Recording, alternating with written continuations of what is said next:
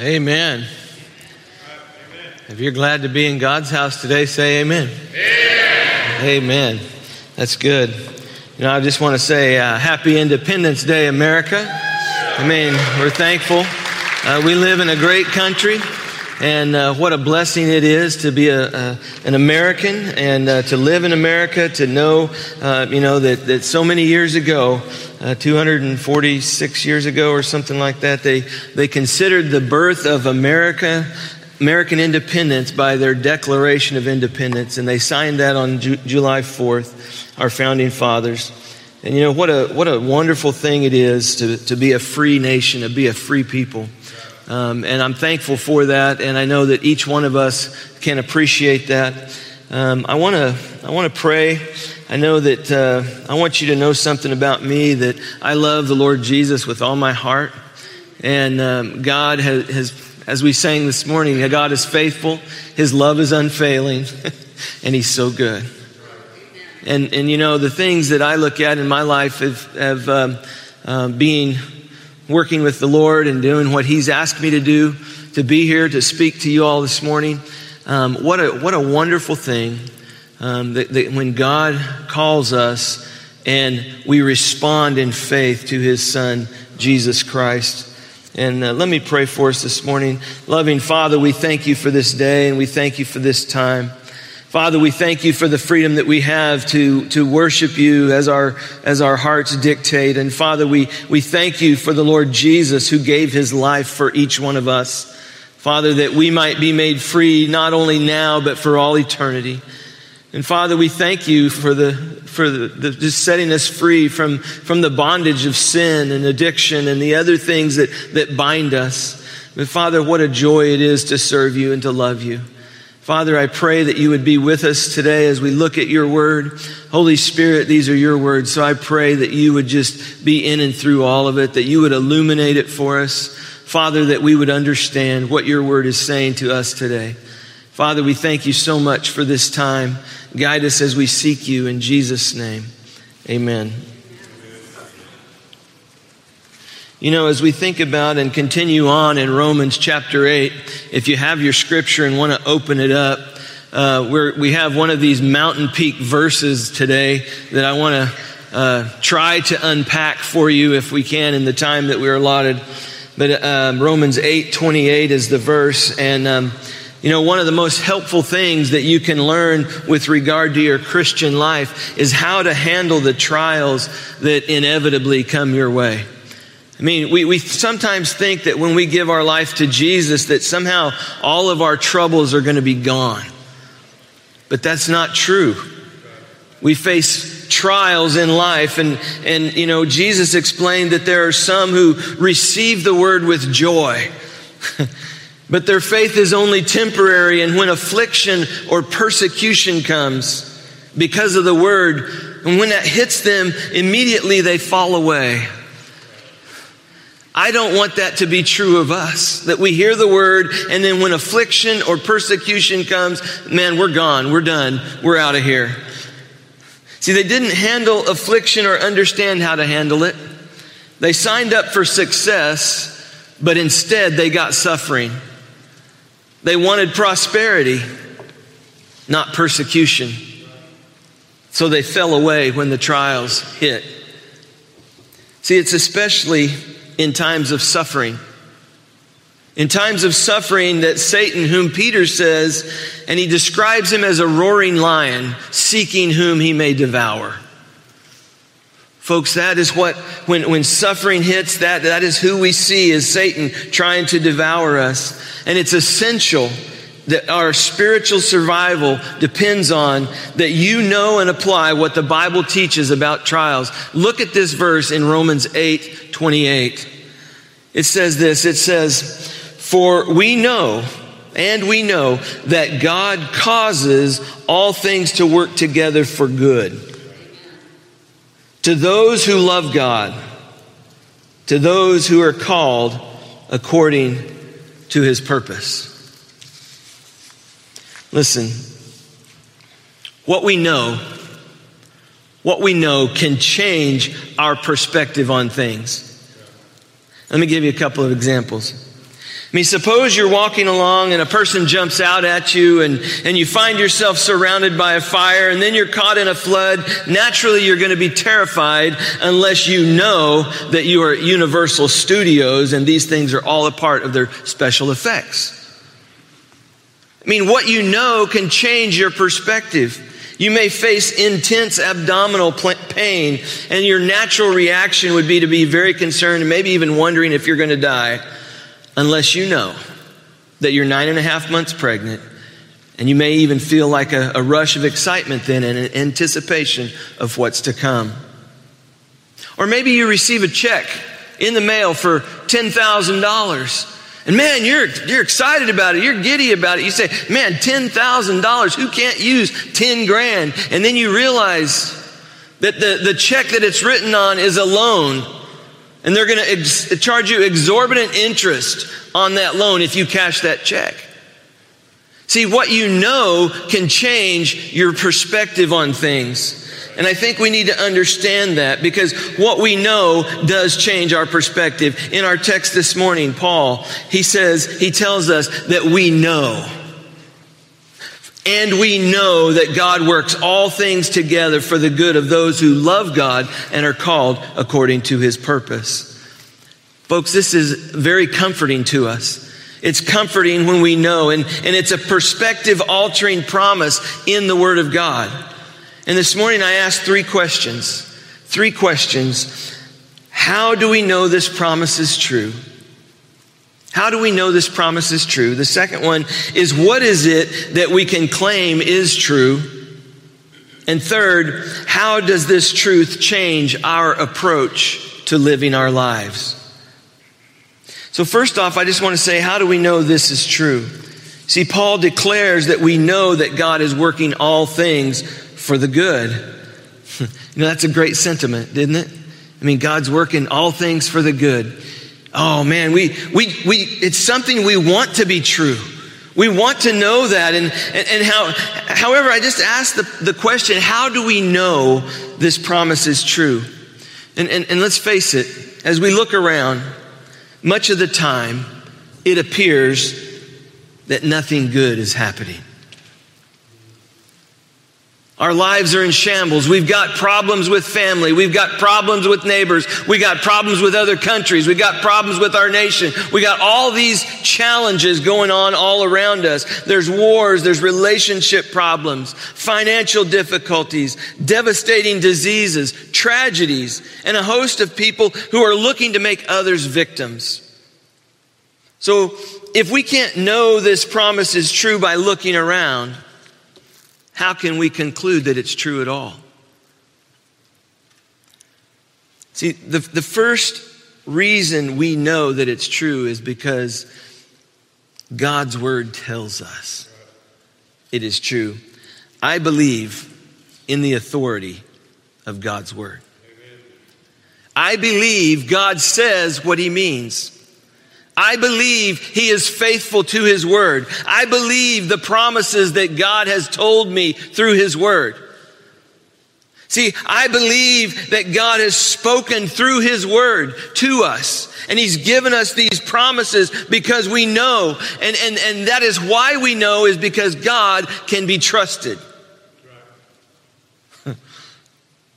The Bible tells us that God is in control of the world.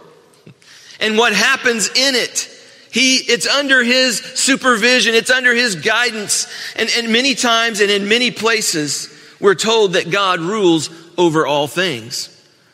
Let me give you a couple of examples. 1 Samuel chapter 2. This was Hannah, the mother of Samuel.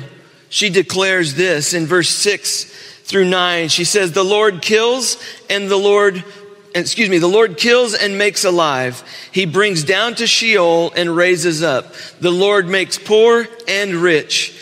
He brings low. He also exalts. He raises the poor from the dust. He lifts the needy from the ash heap to make them sit with nobles and inherit a seat of honor. For the pillars of the earth are the Lord's, and he set the world on them. It all belongs to him. It's under his control. Daniel chapter 2, verse 20. says this. Daniel said, "Let the name of God be blessed forever and ever, for wisdom and power belong to him. It is he who changes the times and the epochs. He removes kings and establishes kings. He gives wisdom to wise men and knowledge to men of understanding. It is he who reveals the profound and hidden things. He knows what is in the darkness, and the light dwells with him." Proverbs 16, last one. King Solomon said this in verse 9, "The mind of man plans his way, but the Lord directs his steps." Amen. See, God is in control, and he can alter any situation and produce any effect that he desires. See, these passages don't tell us that God causes everything to happen. What they tell us is that God has authority over everything.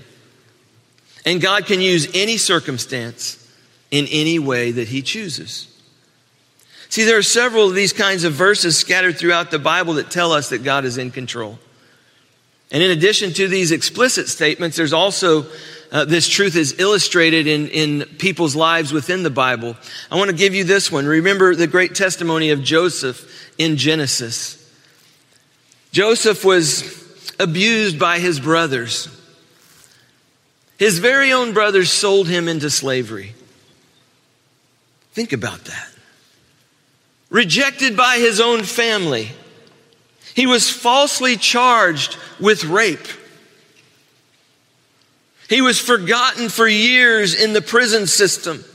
And after he got out of prison, he met his brothers, and for the first time in years, they thought that he would punish them with revenge.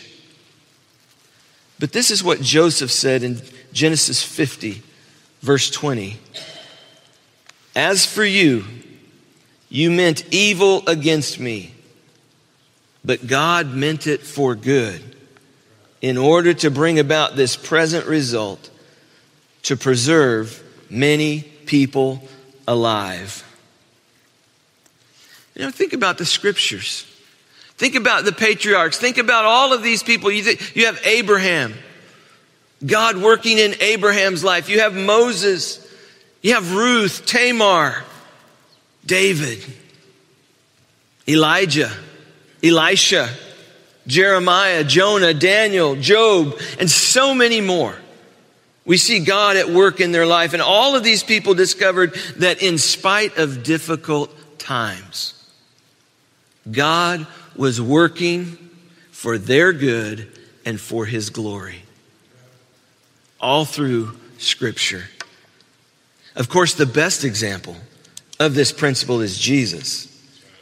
I mean, in spite of the bitter rejection, in spite of the cruel beatings and the tragic death on the cross, hung on the cross, stripped in humiliation after being beaten, hanging there, left to die. God was working through these things for our good. I also want to show you this morning that the Bible tells us that God loves me. He loves us. He loves each one of us. I love this because the argument that Paul gives in Romans 8 is simple. Verse 32, he says this, he says, "Who did not spare his own son, but delivered him over for us all? How will he not also with him freely give us all things? Who will bring a charge against God's elect? God is the one who justified. He is the one who condemns. Who is the one who condemns? Christ Jesus is he who died, yes, rather was raised, who is at the right hand of God, who is also interceding for us. Who will separate us from the love of Christ?" He gave us his son. The argument's simple. God has proved his love in giving us his son. Because you see, the reality is none of us would love God if he had not loved us first. But we heard the gospel. We heard that there was a God who loved us so much that he gave his only son for us. as a sacrifice for our own sin so that we could be with him for all eternity. We heard the gospel, and in that love, God gave his only begotten Son, that if we would believe, we would have eternal life. And so we respond in faith, and with that, we now love him. And he changed our hearts from being hostile towards him to actually desiring to please him because we love him. See, if God is in control, and he is, and since he's already invested heavily in us through Christ, proving his love, then we need to know that God is not going to let anything bad happen to us. He is working circumstances for our good and for his glory. That's the kind of Father and God that he is. You know, the last way we can know is by our personal experience. You know, our personal experience is always the most potent testimony that we have. It may not be the most reliable, but it's the most powerful testimony, is our testimony, your testimony. I mean, we don't have to look very far back in our lives to see a whole litany of circumstances that seem to have just worked out. You know it and I know it. We say, man, that worked out great. Oh, that just worked out. Maybe, just maybe, God is working circumstances for our good. But we don't give him thanks. We just say, well, that worked out. I mean, I can count many times when I had the feeling and the thought, I don't know how I'm going to make it through this. But somehow, I found strength, supernatural strength, helping me. And you have too.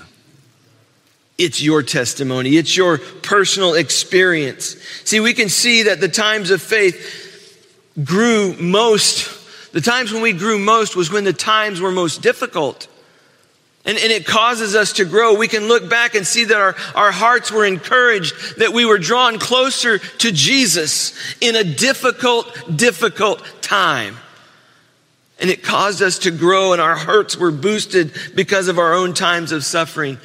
See, we can know that God is working in and through our lives because of the promises in his word, because of the examples that we see in the Bible, because of the evidence that we have of God's love, but also because of our own personal experience.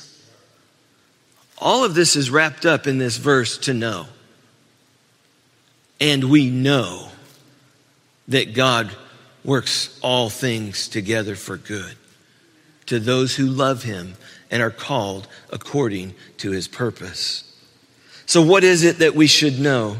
You know, a good place to start is what the promise doesn't say, okay?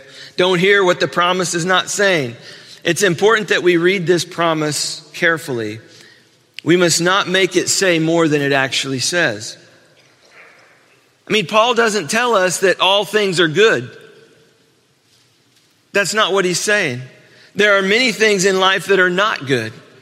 The Bible never implies that war or disease or divorce or abuse or injustice or tragedy or inflation or immorality or abusive government regimes and so forth are good things.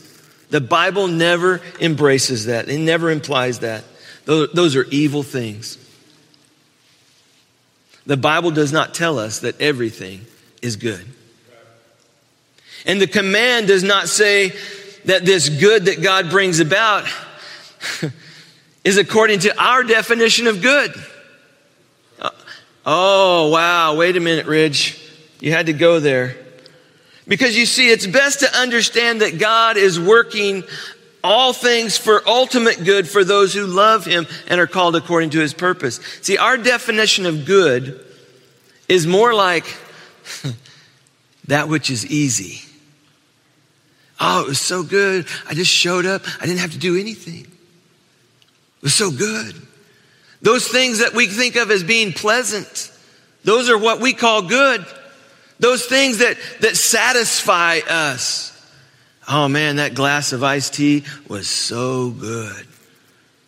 That's how we think of good. But that's not God's definition of good. We need to understand that. Because God's definition of good, is that which prepares us and conforms us to the image of His Son and prepares us for our home in heaven with Him. It readies us for heaven. See, our definition of good, if it was up to us, we would never go through physical training. We would never want to take a test. We would certainly never go through labor or a surgery that involved any kind of pain. Because we're short-sighted. And we define the word good by what is most pleasant for the moment. God defines good as that which moves us to being conformed to the image of His Son and prepares us for our home in heaven. See, this promise does not say that we will always see or understand the good that God is doing. I don't know if I will ever understand why God allows the death of children. I don't know why natural disasters strike like they do. I will never understand the sudden upheaval that comes after a devastating and tragic accident. But just because I don't know and I don't understand does not mean that these things are not being used for God's purposes. On that day, I will understand. On that day, I will be known as He is known. I will see Him as He is. When I stand before Him, then I will know. But this side of heaven, I don't know and I don't understand. But notice the condition of the promise in verse 28. God works for the good of those who love Him and have been called according to His purpose. In other words, this is a promise that applies only to a true believer. The one who has been transformed by God and is being conformed to the image of His Son. So we cannot tell everyone God is working things out for good. He's always working things out for good. That's not what the promise says. The promise says that God works all things for good in the life of the believer. R.C. Sproul, he makes the point in a dramatic way. He declares that for the believer in Christ, there is no such thing as tragedy because ultimately any painful time will be a blessing from God. God will turn that into something good. God will make it into a blessing for those who love Him and are called according to His purpose. But on the other hand, the converse of that is true as well. For the non-believer, every blessing is actually a tragedy in disguise because when a non-believer is blessed, they don't stop to thank God for what He has done. And so that blessing actually helps them feel more self-sufficient. And instead of bringing them closer to Christ and conforming to the image of God's Son, it takes them further away towards themselves. And so it can be said, that blessing becomes a tragedy in disguise to a non-believer. And when they reject Christ, the best gift of all, the best blessing of all, when they reject Him, it is the greatest tragedy of all. But the promise here, God promises that in the life of the believer, that He will work everything. Paul didn't write some. He didn't write, a few. He didn't write, this and that or occasionally. He said, we know that God causes all things to work together for good. All things. We're all going through something with our family, with this, with that, with our job, whatever it might be. He works all things together for good. I love that. And this word, work together for good, in Greek it's one word, and it's the word that we get our English word synergism from. Now that's kind of a big word, but the idea of various elements working together to perform an effective, greater, and often completely different from the sum of each element acting separately. In the physical world, it's like the right combination of otherwise harmful chemicals can produce substances that are extremely beneficial. For example, ordinary table salt is made up of two poisons, sodium and chlorine. And when you mix them together, there's an ionic bond that takes place, and it becomes sodium chloride, which we use it to sprinkle on our food. It's used for a lot of different purposes as well. Picture in your mind a delicious chocolate cake. Oh man. You know, on their own, many of the ingredients don't taste good if you just grab a spoon and pick up some flour and start eating it. You know?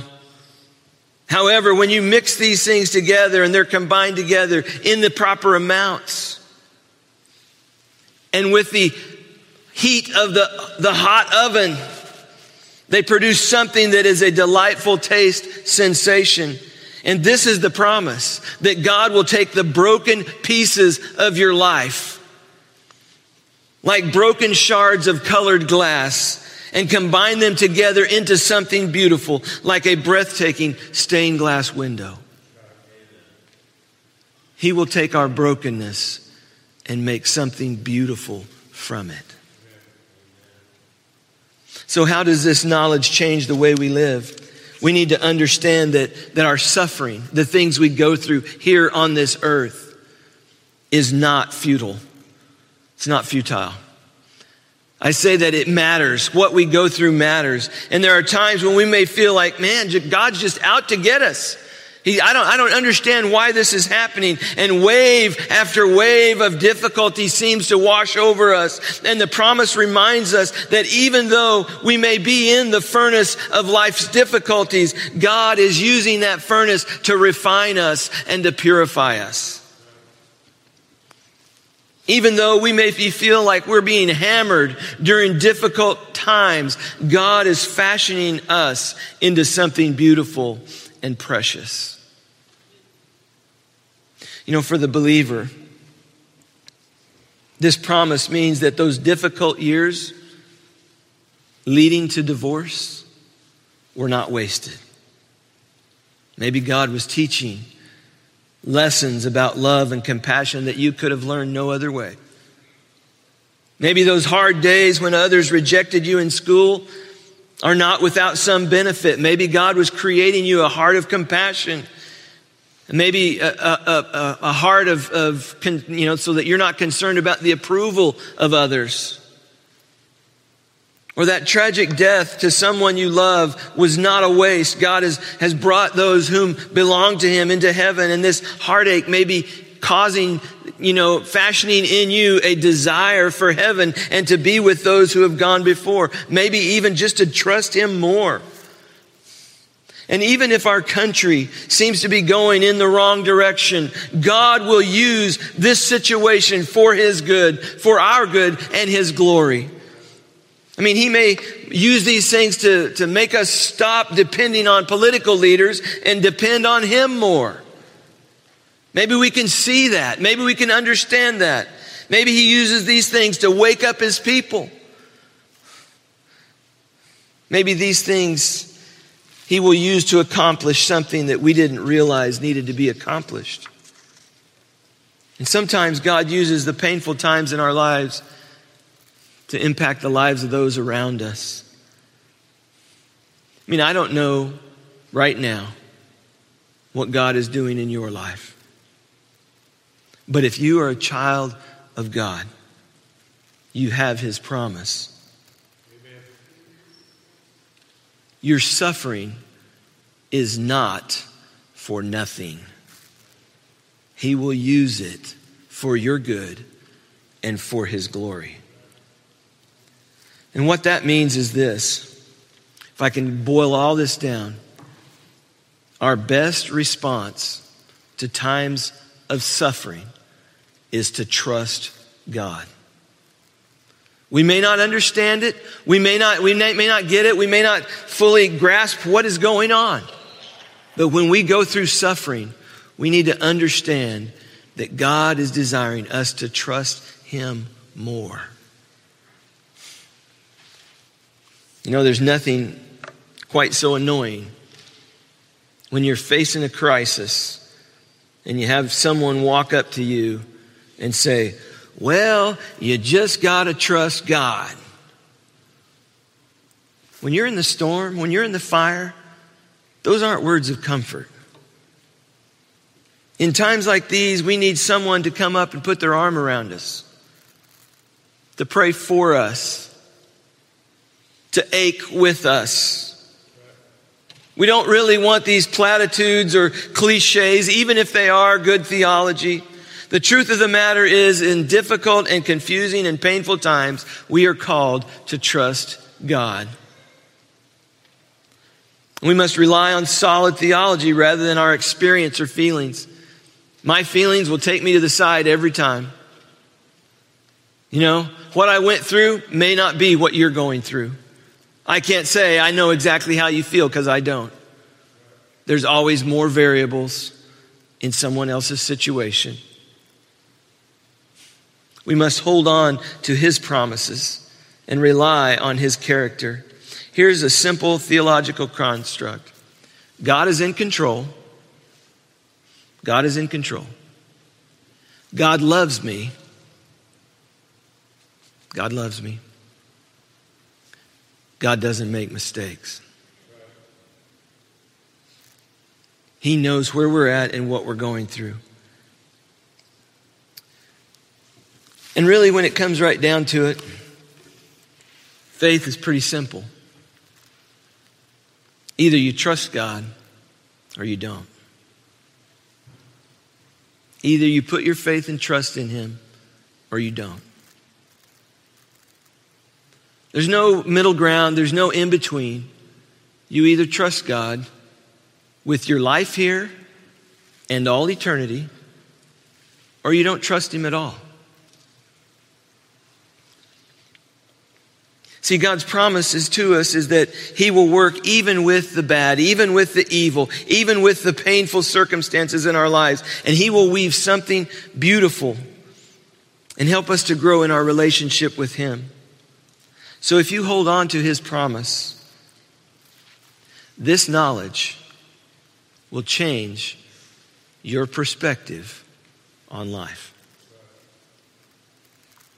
And we know that God causes all things to work together for good to those who love him and are called according to his purposes. Let's pray. Loving Father, I thank you for this time and I thank you for your word. And Father, I thank you that you made a way where we could be reconciled to you.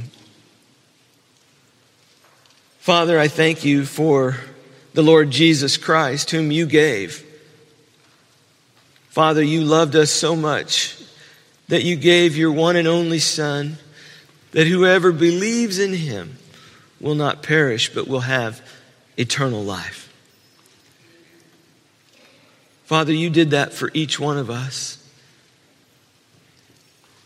But we must accept it. We must respond. So, Father, I pray that this morning we would respond to you in faith, that we would trust you more for the circumstances of life that we're going through, for the pain and the heartache that we are enduring, for the persecution that we are taking on. Father, for the affliction. Father, for the illness, for the bad relationship, for whatever it might be. Father, you understand and you know because you've already been through that.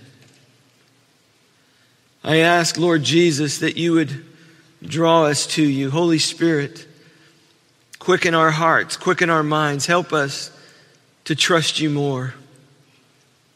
Father, I pray this morning that you would just move us from where we are to where you desire us to be. Father, I know that it is your will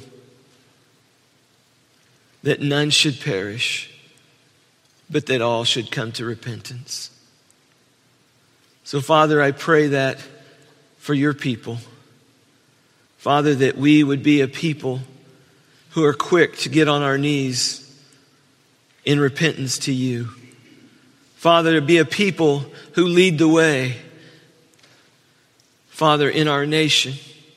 To be a people who lead the way in our families. Father, that we would acknowledge you as our Savior and Lord. And Father, that knowing that would change the way we live each and every day. Father, thank you for loving us first. Guide us as we respond to you. And it's in Jesus' name that we pray. Amen.